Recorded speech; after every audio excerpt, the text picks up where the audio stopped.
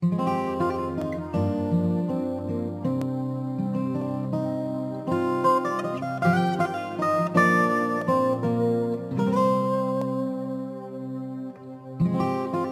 po natin na ang month na ito ay sineselebrate ng mundo as Love Month. Walang totoo, nung pong pumasok yung first day of this month, hindi ko napansin na February na pala, parang ang bilis ng panahon. At napansin ko lang ito nung isusulat ko na po yung date sa journal ko at yung narinig ko sa Panginoon earlier that day. And that was Feb 1. So paggising pa lang, ang nangyari po, hindi pa ako nakakadilat. Yung Panginoon parang naririnig ko na talaga.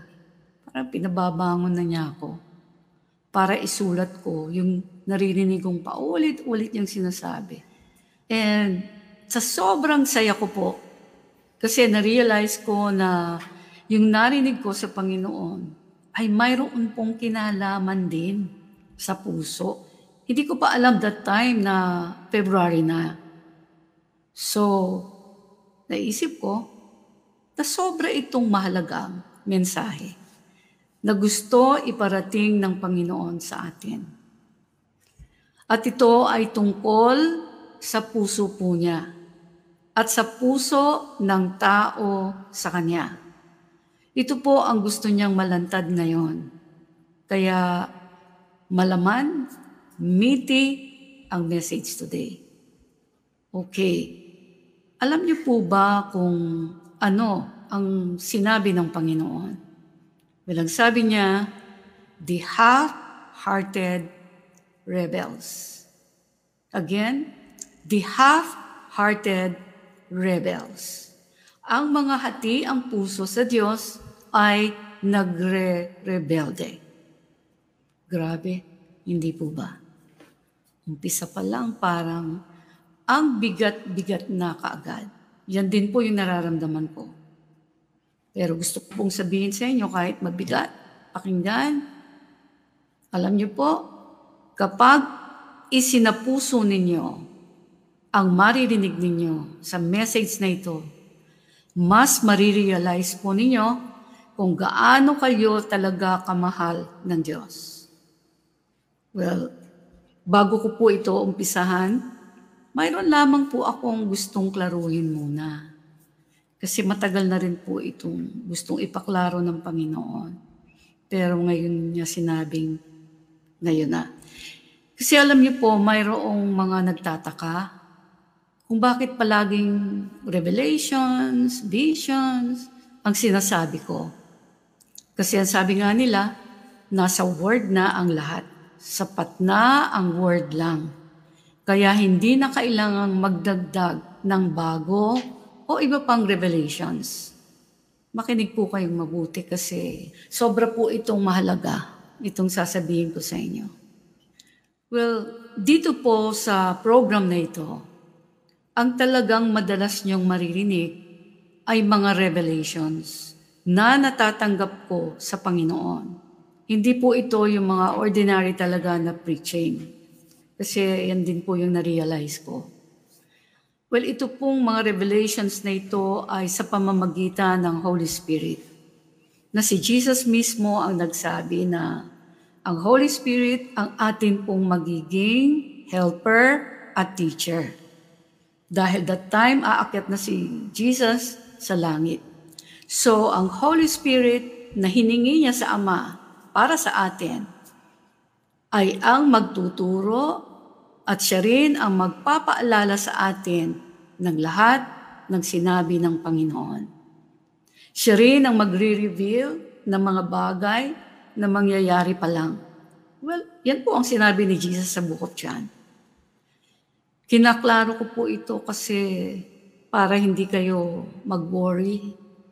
Pag mayroon din pong nagtanong sa inyo kung bakit palagi na maririnig ninyo, tulad nito, lagi ko po yan sinasabi, may natanggap akong fresh revelations from the Lord. Or sinasabi ko rin, ang sabi ng Panginoon sa akin. Or pinakita ng Panginoon sa akin. Alam niyo po ba, sa totoo, hirap na hirap nga po ako sabihin yan eh. Kaya minsan nag-iisip ako, ano kaya yung mas hindi parang, wow, totoo ba yan? Tanungin ng tao. Well, explain ko po sa inyo. Now, bakit hindi po kayo dapat mag-alala?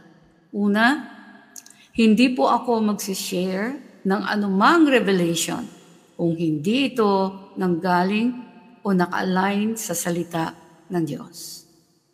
Kasi every time ko siya naririnig madalas, binibigay na po niya at pinapaalala sa akin yung mga scriptures na tinuro na rin niya sa akin dati. And I believe, alam niya, kilala niya si Emerita, alam niya na hindi po ako magsishare talaga ng anumang revelations hanggang walang scriptural basis ito. Pangalawa, sinisigurado ko pong mabuti na sa lahat ng sinishare kong revelations, ang mga tao pong makikinig ay mas mapapalapit sa Diyos, hindi sa tao. At mas magmamahal sila sa Diyos. Kasi mas maiintindihan nila ang Diyos.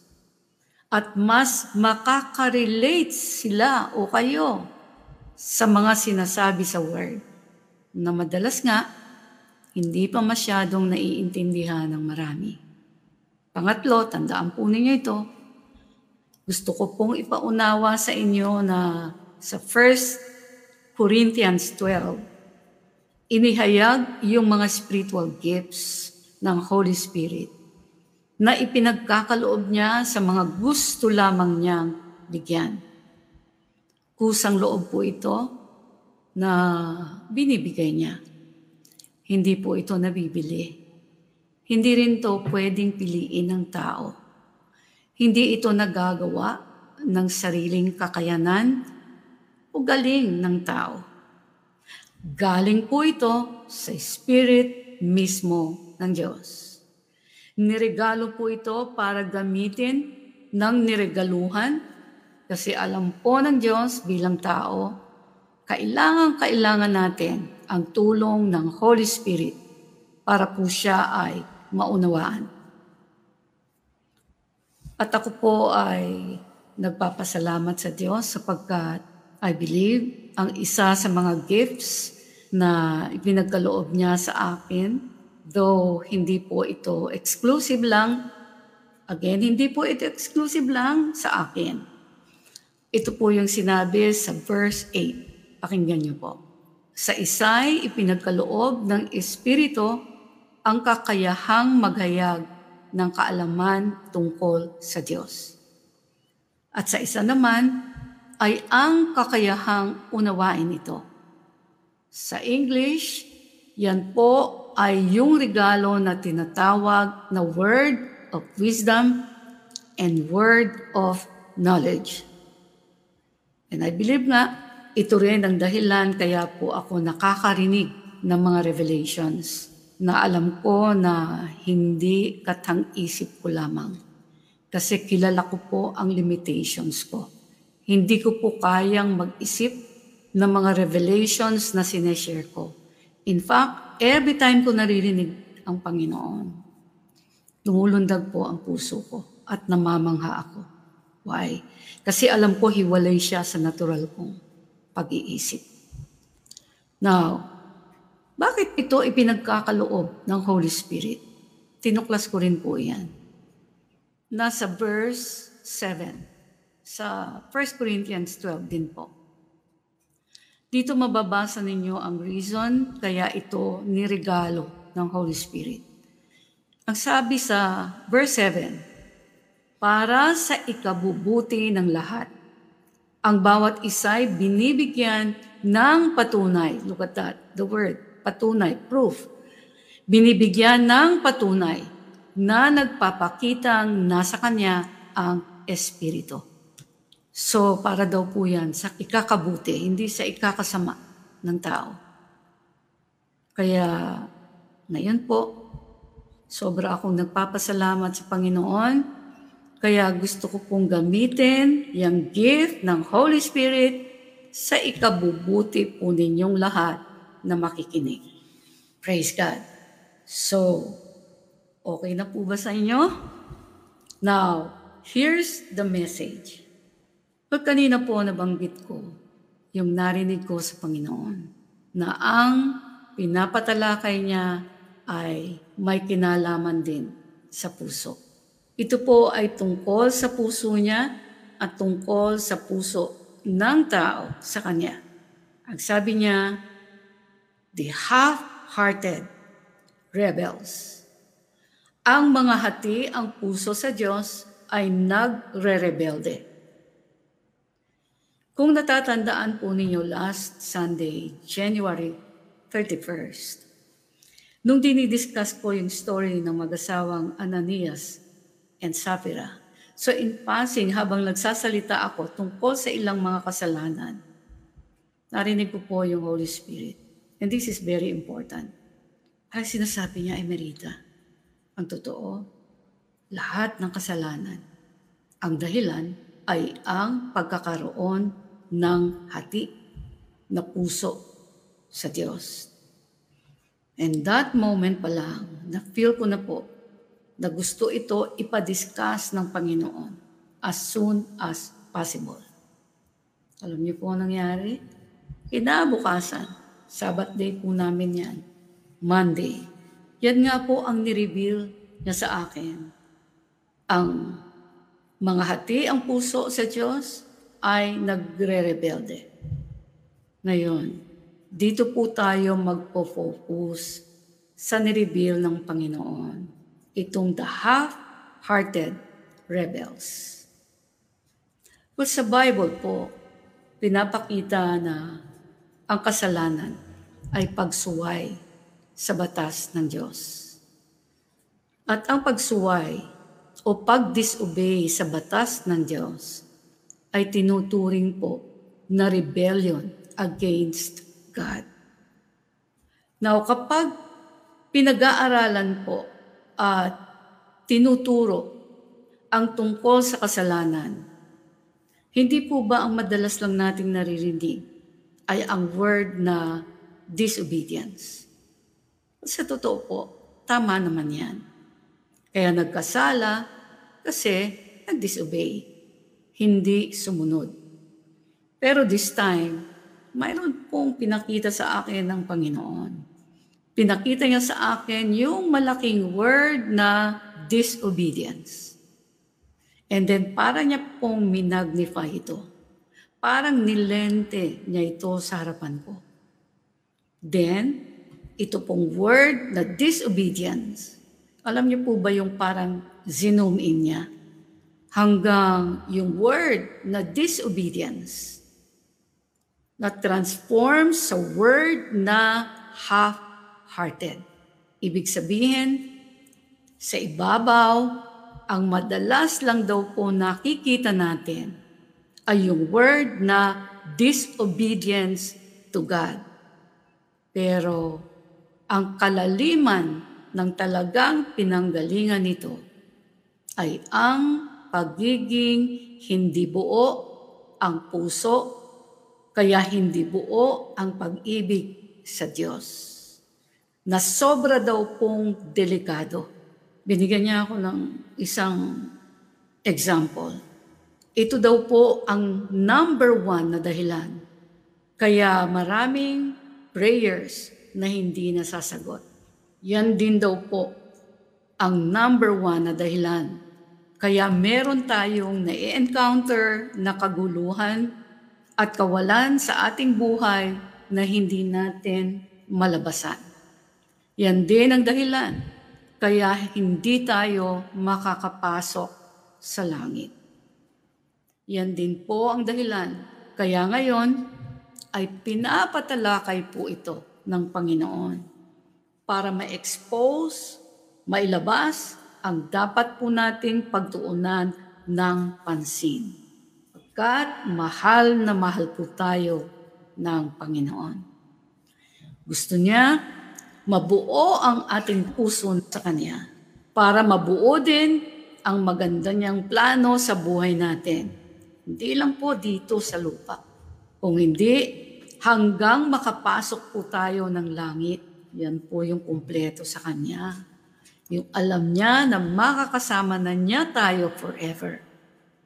Now, para makita po ninyo kung gaano kahalaga sa Diyos ang buong puso natin sa Kanya, pag-aralan po natin ang story ni King Saul sa 1 Samuel 15. Alam niyo po, habang tinitingnan ko, minemeditate ko itong story ni King Saul, ang sabi ko sa sarili ko, grabe pala yung pinapakita ng Panginoon dito na maaaring hindi napapansin ng maraming tao na kahit nabasa na ito. Excited po ako na i-share ko ito sa inyo.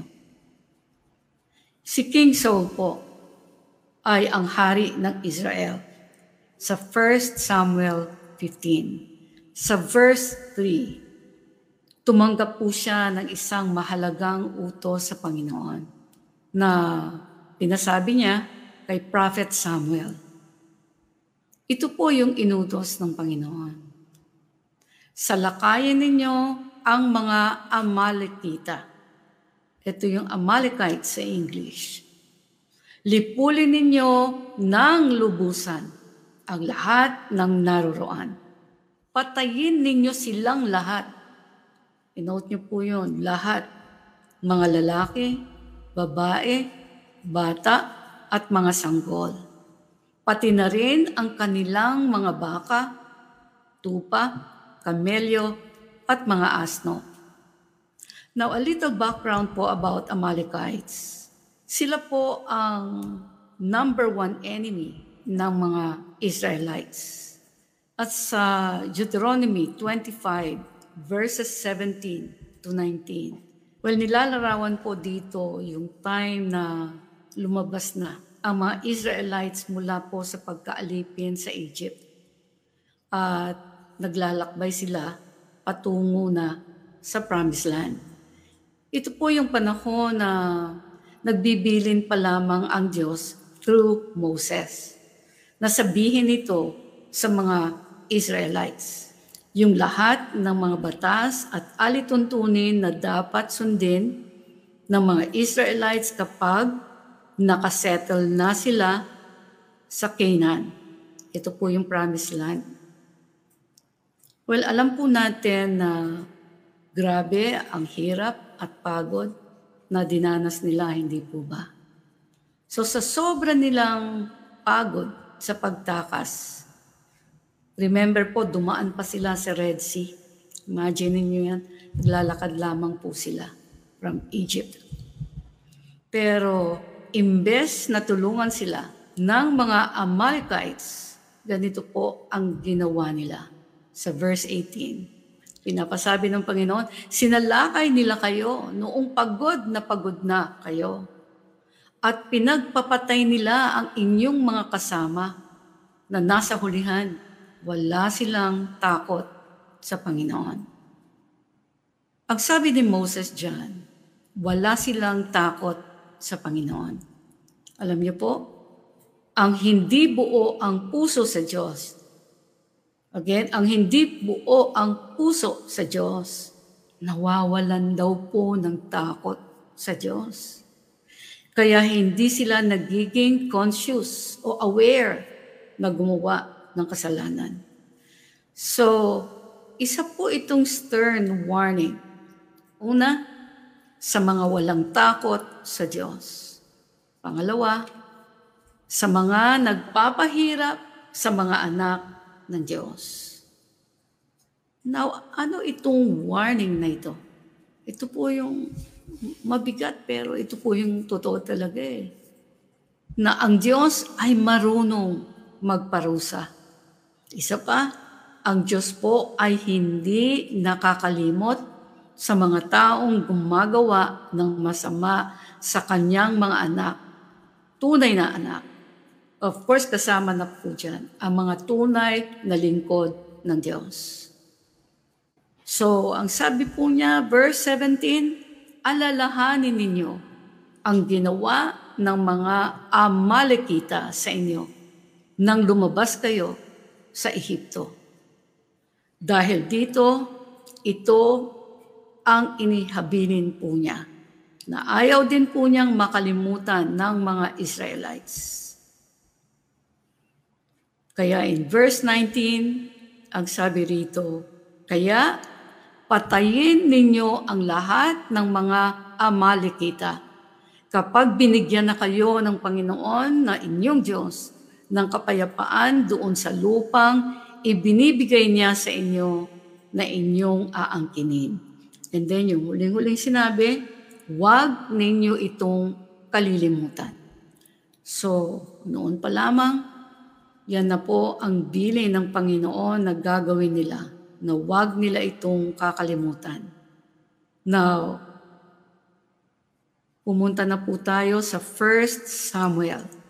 Ito na po yung appointed time na sinet ng Diyos para maipatupad ang paglipol sa Amalekites. Kasi noon, kay Moses ito binilin. But this time, kay Prophet Samuel na po niya ipinabilin. Sinabi niya kay King Saul na ipapatupad na ito sa pamamagitan nga niya bilang hari. So nandito na po tayo sa 1 Samuel 15. Ang utos, verse 3, patayin ninyong silang lahat, mga lalaki, babae, bata at mga sanggol. Pati na rin ang kanilang mga baka, tupa, kamelyo at mga asno.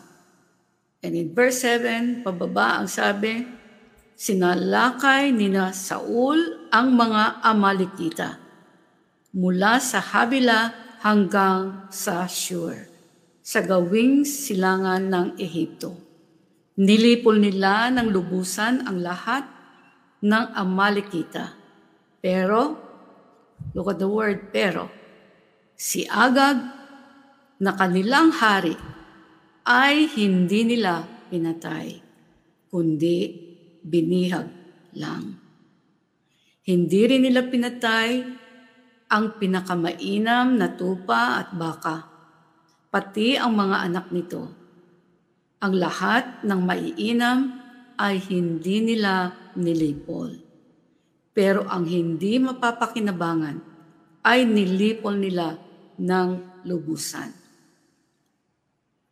Sinabi ng Panginoon kay Samuel, verse 10, nalungkot ako na ginawa kong hari si Saul, sapagkat tinalikuran niya ako at hindi sinunod ang utos ko.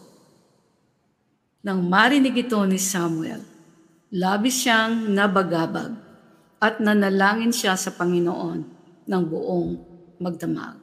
So makikita po ninyo ito kapag hindi po natin nasusunod ng buo, hindi kalahati, ng buo ang pinag-uutos ng Panginoon. Nagdudulot ito sa kanyang puso ng lungkot, pagsisisi. Okay, tignan po natin yung lessons sa mga half-hearted for God. Ang sabi sa verse 12, kinabukasan, maagang bumangon si Samuel at lumakad para makipagkita kay Saul.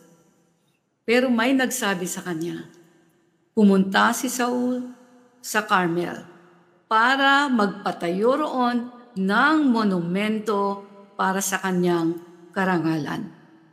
At pagkatapos ay pumunta siya sa Gilgal. Ano pong pinapakita ng Panginoon dito? Well, pinapakita po rito na kinabukasan pa lang, ang inuna niya ay magpatayo ng monumento para sa kanyang karangalan. Mahal na mahal ang sarili. Then, tsaka pa lang siya nagpunta sa Gilgal. Ito po yung place of worship that time. Dito po nag-o-offer ng mga sacrifices for God. And in verse 13, pinuntahan ni Samuel si Saul, at nang magkita sila, binati siya ni Saul, pagpalain ka ni Yahweh Look at this, susunod na sinabi. Sinunod ko ang mga utos ng Panginoon.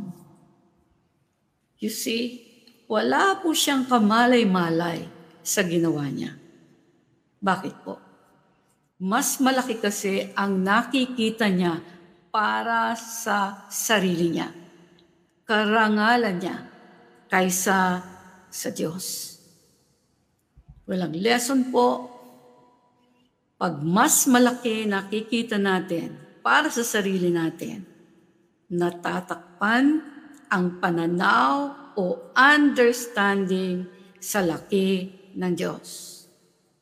So yung eyes of understanding po ng tao ay lumalabo. Parang natatakpan ng makapal na ulap o usok. Mayroon namang natatanaw o naaaninag, pero malabo. Why? Hindi po kasi buo ang puso sa Diyos. Mas malaki ang puso para sa sarili. Kaya yung understanding sa nature of God, hati, malabo. Pag nahati po, ang nakikita natin sa nature and understanding kung sino ang Diyos, alam niyo po, yung mga pagsunod natin madalas kalahati lang.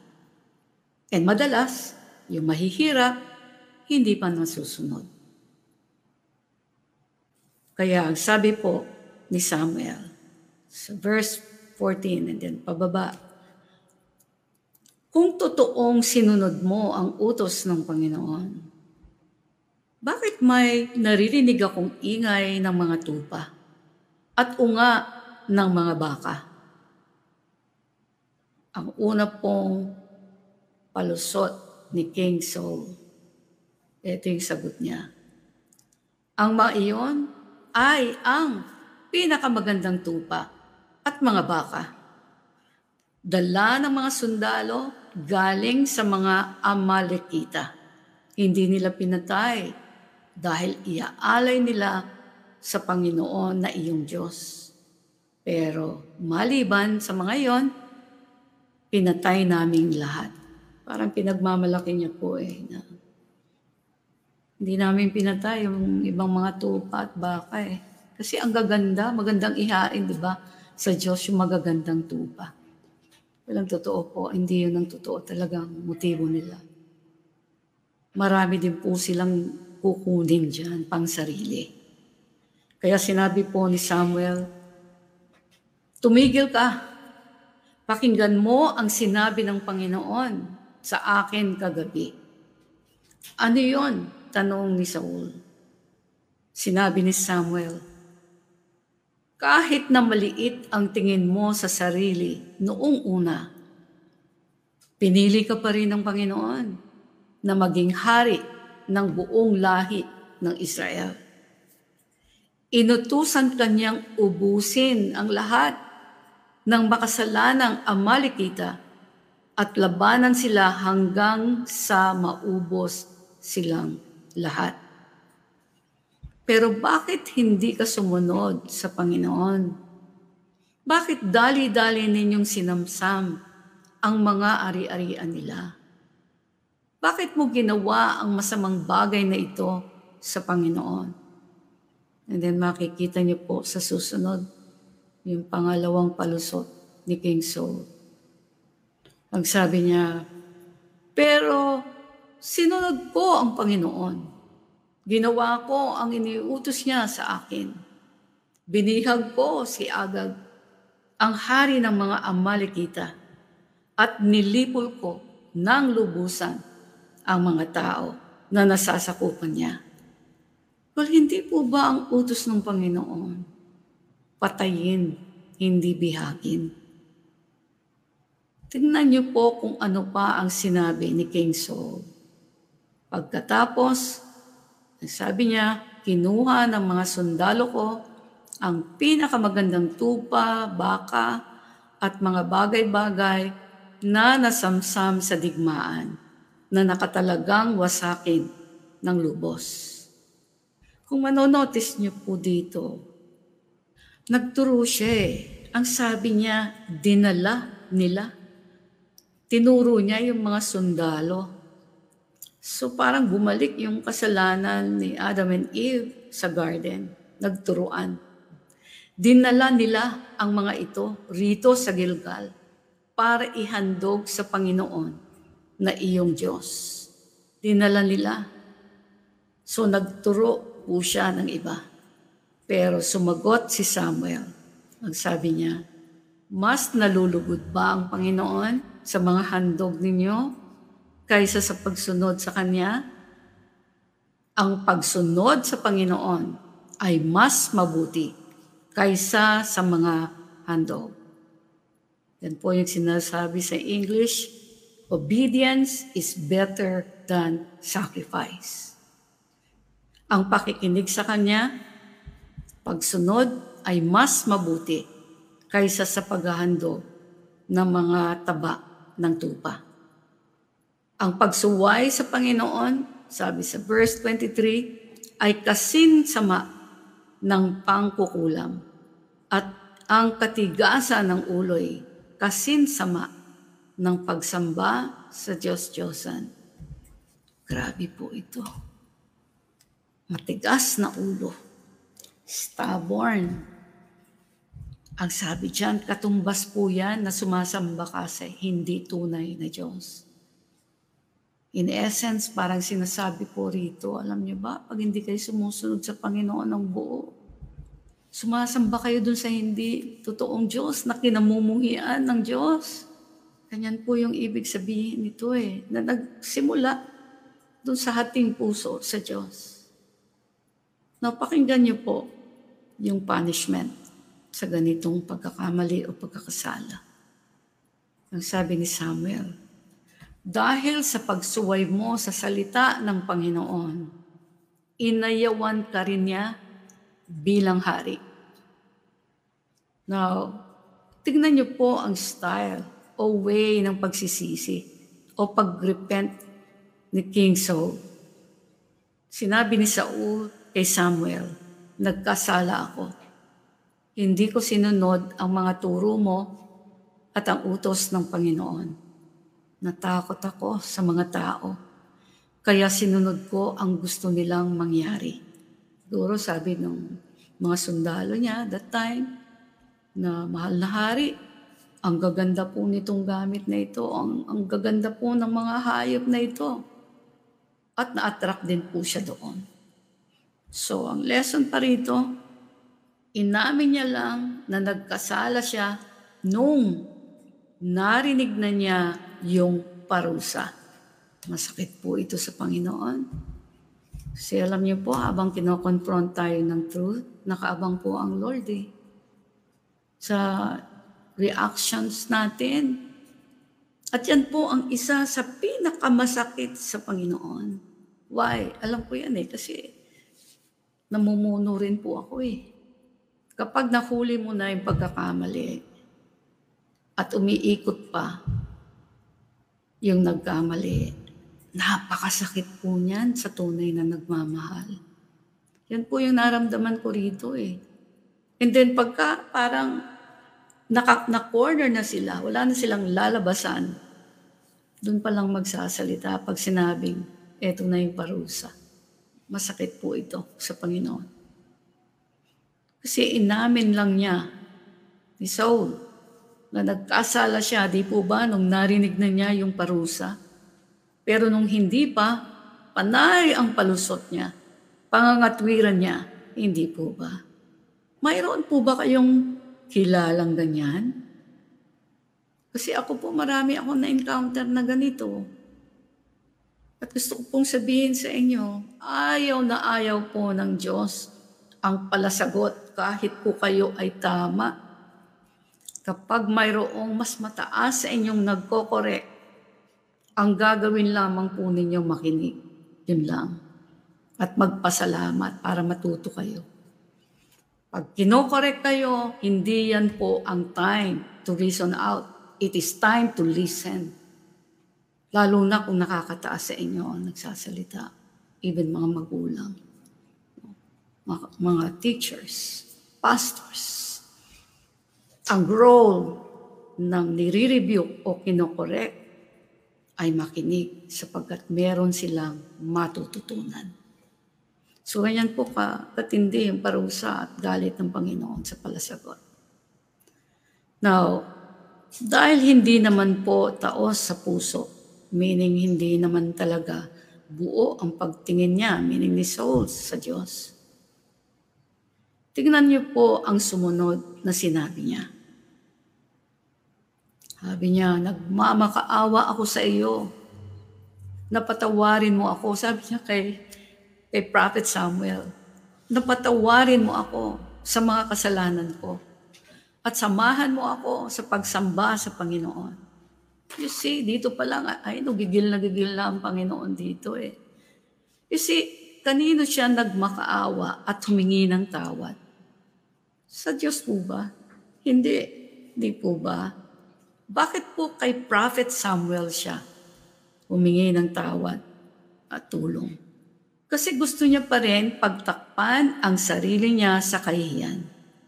Kaya gusto niya samahan siya ni Samuel na lingkod ng Diyos. Gusto niya po siguro magpalakad. Nakita ko po rito si King Saul was full of himself. Kaya hindi po niya maibigay ang buo niyang puso at pagsunod sa Diyos. Hirap na hirap. Ang result, diniinan po sa susunod na verse. Nagsabi rito, pero sinabi ni Samuel, hindi ako sasama sa iyo dahil sa pagsuway mo sa Panginoon. Ayaw na niya sa iyo bilang hari ng Israel.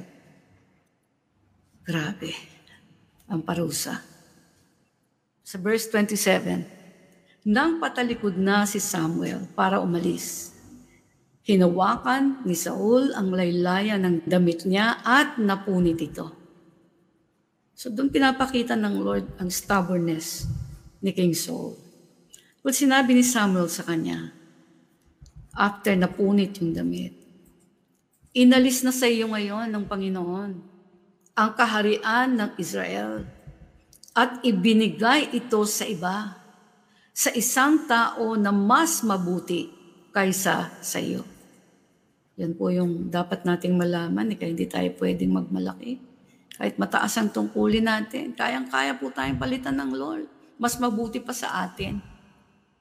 Pinagpatuloy ni Samuel. Ang sabi niya, ang Diyos ng Israel ay hindi nagsisinungaling at hindi tulad ng tao na pabago-bago ang isip. Now, sino po itong tao na ito na tinuring ng Diyos na mas mabuti kaya siya ang pinili ng Diyos? Ito po ay si David na naging king. Now, isa-share ko po sa inyo yung mga pinakita ng Holy Spirit. Bakit si David? Walang totoo po sa life ni David. Ang dami-daming nangyari at lessons po na matututunan. Pero mayroong distinct lesson na pinakita ang Holy Spirit nung binabasa ko po ulit ang story ni King Saul. Sa Revelation na ito, pininpoint po ng Panginoon ang unang nagpapakalma sa galit niya. Maganda po yan, malaman niyo. Ang unang nagpapakalma ng galit niya kapag ang tao ay nagkakasala.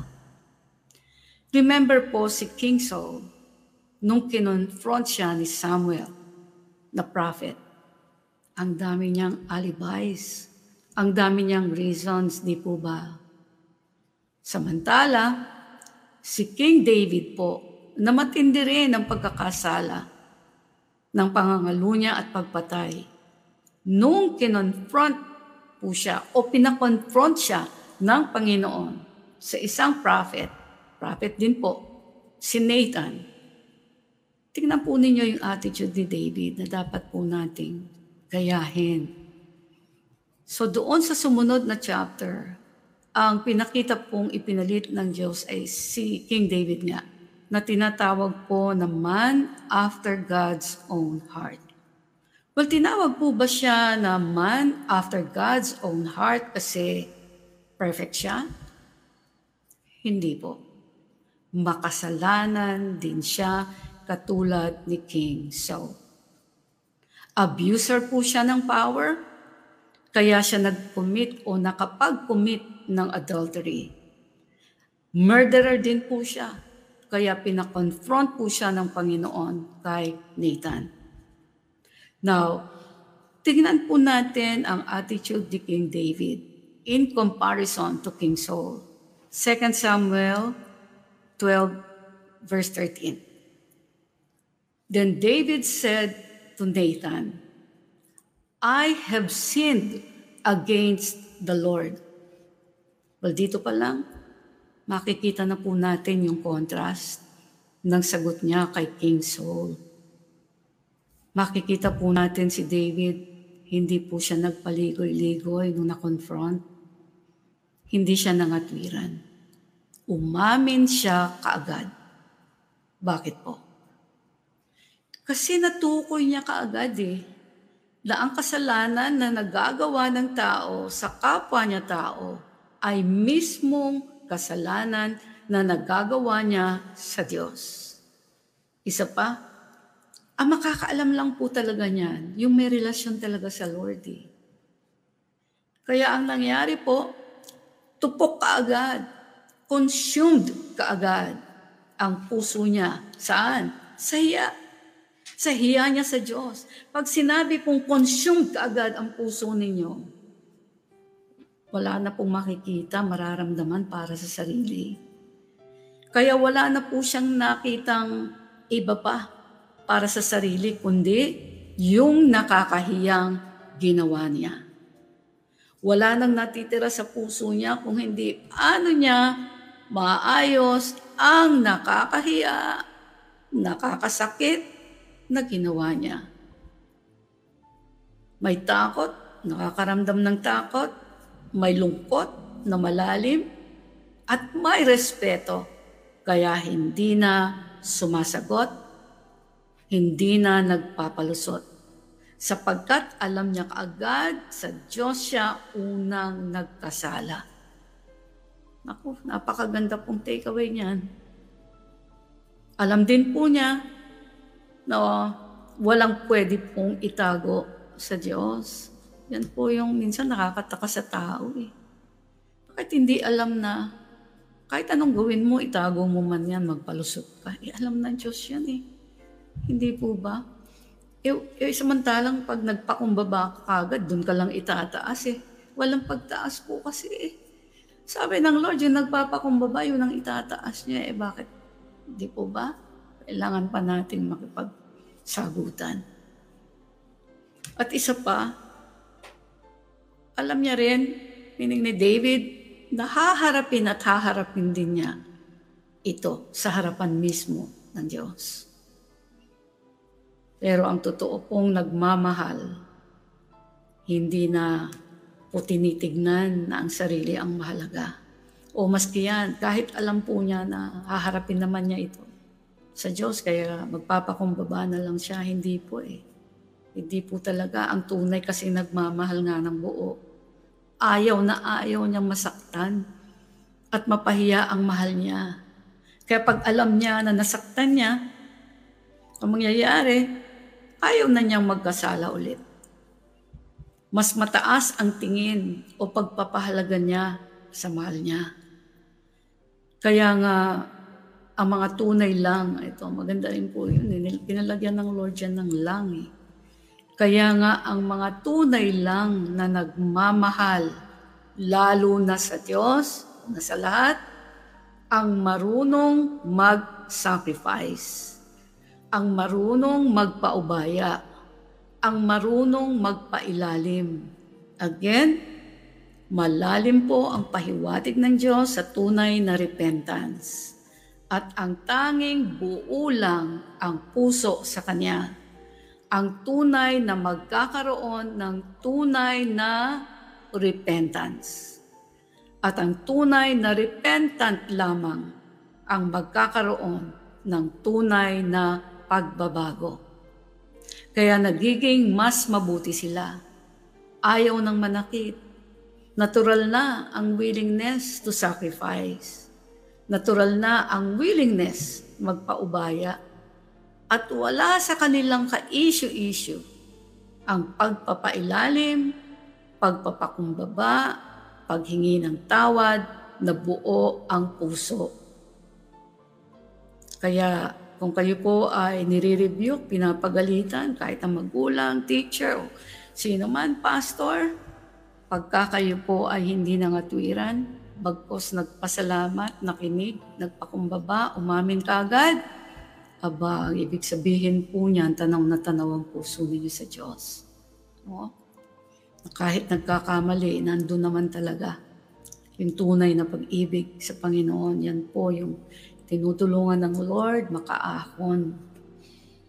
So, ito po ang nakita ng Panginoon kay King David. Kaya, nung na-confront siya sa kanyang kasalanan, wala na po siyang nasabi kung hindi, I have sinned against God. Yan lang nakita niya. Walang sumamang sarili, no? At ito pa, isang magandang pinakita ng Panginoon.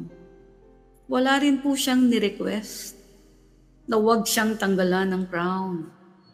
Wala rin siyang ni-request na huwag siyang parusahan ng Diyos ng kamatayan. Now, tingnan po ninyo ang sinagot ni Nathan pagkasabi ni King David ng, I have sinned against the Lord. Nathan replied, the Lord, look at this, the Lord has taken away your sin. You will not die. Grabe. Ang simple naman ng sagutan na ito. Walang kaproblema. May nagkasala. Hindi nagpahirap yung nagkasala doon sa nagre-rebuke. Nagpo-confront sa kanya. Di andali rin pong nakuha yung benepisyo nito. Di ba? Magkasunod lang po yan eh. Sinabi nung isa, I have sinned against the Lord. Ay, sabi naman ng propeta, the Lord has taken away your sin. Don't worry, David. You will not die. What that? Walang totoo. Wala naman po talagang ginawa pa si David nung sinabi nga niya, o yung sinabi sa kanya yung kasalanan niya, di po ba? Pero nakita po ng Diyos yung buong puso ng pagsisisi. Kasi meron po yung ang tunay po kasing nagsisisi, mararamdaman niyo yung gesture niya, yung mukha niya. Alam po yan ng nagko-confront. Alam po niya yung buong puso. Alam po ng nagko-confront o nagko-correct na itong pinokorek, hindi buo ang puso. So, yung David po, nakita ko, nilente po ng Diyos sa mapanuri niyang mga mata ang tunay na lungkot at pagsisisi. Ito, maganda rin po ito. Mahalaga po kasi ito sa kanya sapagkat wala daw pong makakapag-repent ng tunay kung hindi buo ang puso. Buo ang pagmamahal. Buo ang pagtuturing na pinakamataas at pinakamahalaga ang Diyos sa buhay niya.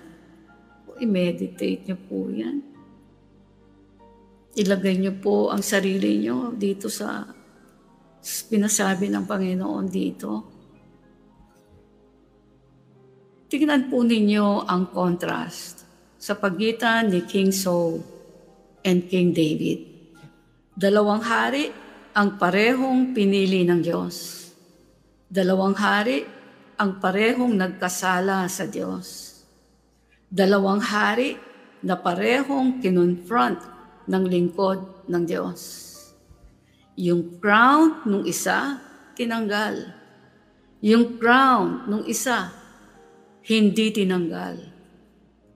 Doon sa tinanggalan ng crown, galit ang Diyos sa kanya. Doon sa hindi tinanggalan ng crown, napawi ang galit at parusa ng Diyos. Dalawang hari, parehong nagkasala, pero hindi pareho ang naging bunga. Ang difference nila, Yung klase po ng pagpapakumbaba ay nararamdaman ng Diyos. Hindi maikakaila, hindi mape-fake. Kung sino talaga ang buo, ang puso at pag-ibig sa Kanya. At ito yung natagpuan po niya kay David. Kaya tinawag si David na man after God's own heart. Praise God. But sa yugto po na ito, isang tanong ang pumasok lamang dun sa isip ko. Ano kayang nangyari kung yung attitude ni King Saul pareho rin ng kay David? Well, ang maliwanag kong sagot na nakuha ko rito ay yung kapareho din ng nangyari kay David ang mangyayari sa kanya. Sapagkat ang nagpapakumbaba lamang ng tunay ang nare-restore ng Diyos sa maraming bagay. Ang nagmamahal lamang ng buo sa Diyos, ang buo na magsisisi ng kasalanan. Well, yan po. Ang mensahe ng Panginoon, alam kong mabigat, pero makakagaan sa future po na inyong mararanasan. Hanggang sa muli, tanggapin po ninyo ang kapayapaan at ang buhay na pag-ibig ng Diyos. God bless you all.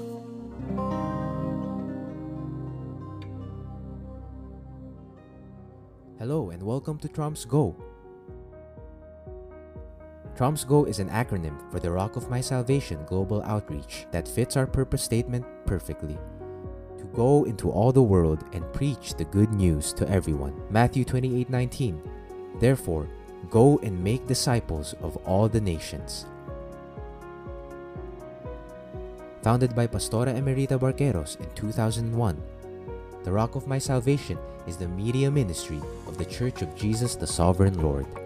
You also may have heard of Trumps in our weekly radio program, DWIZ 882 kHz. We have always desired for more radio airtime and audience reach beyond the Philippines to preach the good news. Today, through Trumps Go, we practically have unlimited airtime and a global platform that can reach into all the world.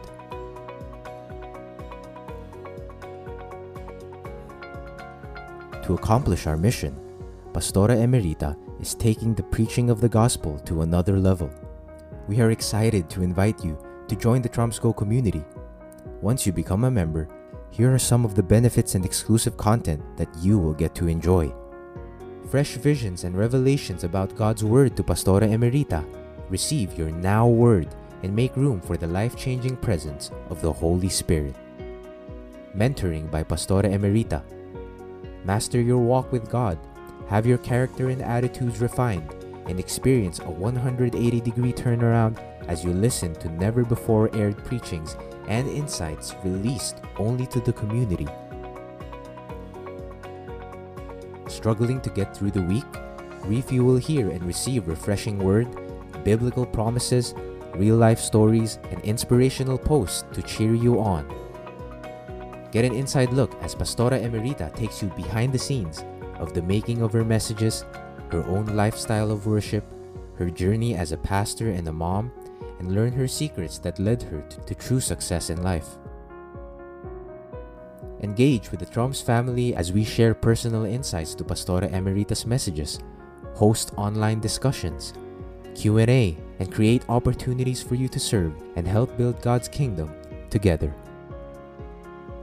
If you want to break free from problematic patterns and cycles of life and desire true and lasting change to become who God designed you to be, we welcome you to the Trumps Go community.